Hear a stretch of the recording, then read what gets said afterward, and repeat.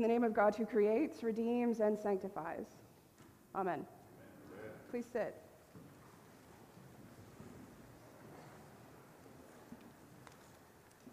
A few years ago when it came out, someone made me watch the movie Monkey Kingdom. Has anyone seen that? Come on, there must be kids who have seen this. It's a Disney movie that follows a troop of monkeys. You see sort of their life story. And it focuses on one monkey in particular whose name is Maya. And because it's a story of life and personalities, there are some pieces of it that are a little severe, honestly, sort of very lifelike, actually. But there's one scene in it that I really want us to look at tonight. And it's a scene about 4 monkeys leaving the forest and breaking into somebody else's house. And they climb in through the window, and the first monkey starts sort of throwing spices and everything all over the floor. Just starts making a huge mess. The next one comes in and starts shoveling snacks into his mouth like he's never seen food before. Some of them start running away back into the forest with big vegetables and loaves of bread. And then all of a sudden the camera pans and we see, and they see, a very big pink birthday cake. And in just an instant, it's gone. I mean, just quicker than you can imagine, it's gone. And the monkeys have little pink and chocolate hands everywhere, little pink chocolate things all over their face, and they're leaving all of these little handprints everywhere. And the narrator says, look, there's no evidence of the fact they were ever here. But clearly there is, because there's icing and sugar and chocolate everywhere. The monkeys have just sort of had the best day of their life, capped off by the fact that now they know what pink icing tastes like, and they're pretty excited about that. It reminds me of how much we like a good mess, right? In the midst of that scene, what we really have is something that is not so different from us after all. We like a good mess. Which one of us has not seen a 5-year-old with finger paint all over their hands try to sort of wipe it on you and on the furniture and on the walls? We like a good mess, even as adults. When we're painting or we're baking or we're cooking, we get stuff all over our hands, and when that happens, it's hard to not sort of spread it everywhere, sort of leave little pieces of the mess. But I guess there's a difference between a good mess and a bad mess, right? It's all about your perspective at the end of the day. But sometimes when we get into it, we can't help but sort of spread it around, particularly when it's good stuff. And maybe when it's something we love, something that's fulfilling, something that brings us joy, maybe we shouldn't try so hard not to share the mess. Maybe there's something gleeful and delightful in the middle of that.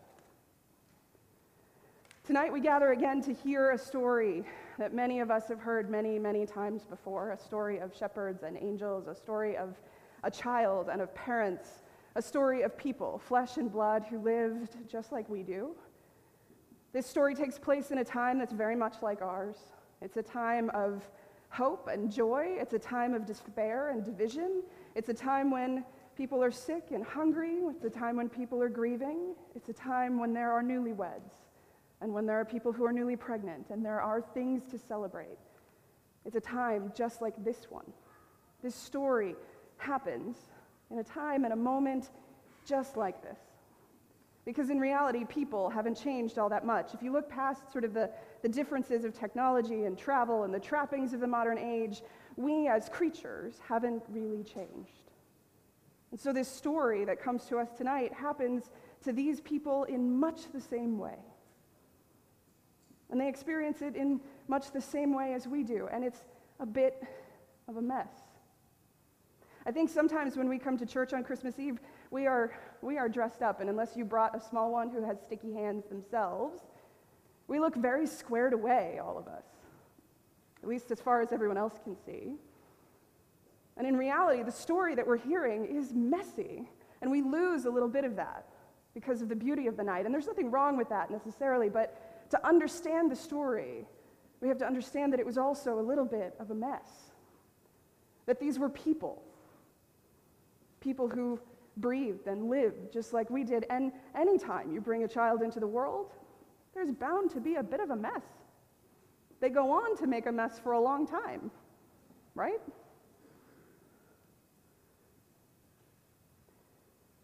We hear this story again each year to remind us that God comes to be in the middle of the mess with us. That this actually is God's best day. Because the precious thing that God goes looking for, the thing that makes it different for God, is you. God takes on flesh and blood and comes into the mess of the world in a moment that looks just like this one, to come after you, to find you, because you are beloved. And the point of this story is that we can sort of look at the mess and begin to find our place in it. Sometimes we're the shepherds who need to hear the story again and then go on a bit of a journey. We have to choose to go and follow him, to go and find him, to go and see this child. It's not like the shepherds hear this news and they go, hey, great, thanks, angels, we're good now. Instead, they drop what they're doing. They hear the story, they dare to believe that the story is true, and they drop what they're doing and go to see it. Sometimes when we hear this story, we are Mary and Joseph, who are worried, who are parents, who are bringing something new into the world that maybe we don't quite know or understand yet. Sometimes we've just taken a journey that was difficult, as theirs was. Sometimes I think when we hear this story, we are actually the angels who know someone who needs to hear the story, to hear that the day of freedom has come, to hear that you are precious and God's beloved. Sometimes we are the ones who have to go and tell that story. But we can't actually do any of that or find our place in it unless we are first willing to imagine the people, the story, the messiness of it, and what God is willing to do in order to make it happen. God's love comes to us on Christmas like sort of sticky, sugary goodness. And when it becomes real for us, then we have trouble kind of wiping it off.